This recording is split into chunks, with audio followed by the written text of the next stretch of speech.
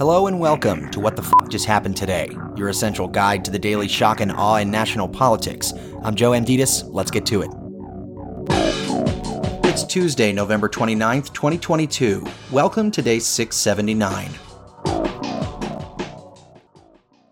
The United States Senate passed the Respect for Marriage Act, codifying federal protections for same-sex and interracial marriages. While the legislation does not force states to issue marriage licenses to same-sex couples, it does require them to recognize all marriages that were legal where they were performed and to protect current same-sex unions. The bill also repeals the 1996 Defense of Marriage Act, which defined marriage as between one man and one woman.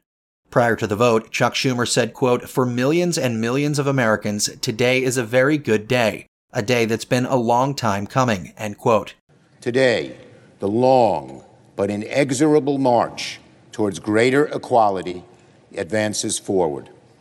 By passing this bill, the Senate's sending a message to every American that every American needs to hear. No matter who you are or who you love, you too deserve dignity and equal treatment under the law. The bill's passage sends it back to the House for another vote and then to Biden's desk for his signature. Congressional leaders also vowed to pass legislation ASAP to avert a nationwide rail strike, saying they agree with Biden that a railroad strike in the coming weeks would put the economy at risk. A rail strike could happen as early as December 9th.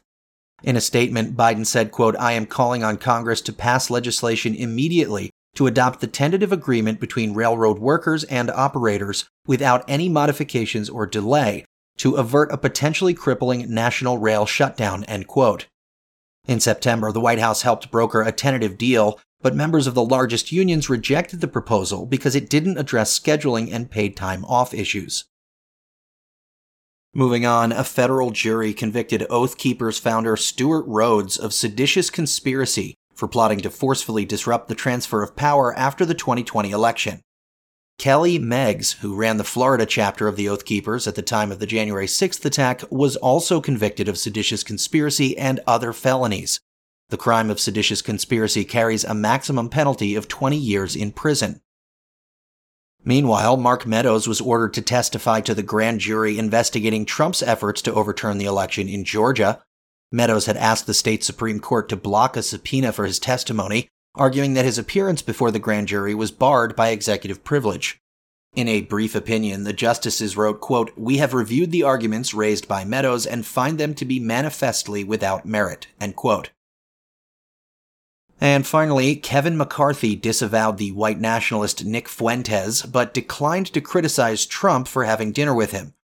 McCarthy said, quote, "The president can have meetings with who he wants. I don't think anybody, though, should have a meeting with Nick Fuentes," end quote. McCarthy added, quote, "The president didn't know who he was," end quote. Mitch McConnell, on the other hand, suggested that Trump is, quote, "highly unlikely to ever be elected president of the United States," end quote, after dining with a white supremacist and Holocaust denier. That's all for now. You can find the links and sources for all of these stories on the main website. And as always, visit whatthefjusthappenedtoday.com for the latest news and headlines. Until next time, I'm Joe Amditis.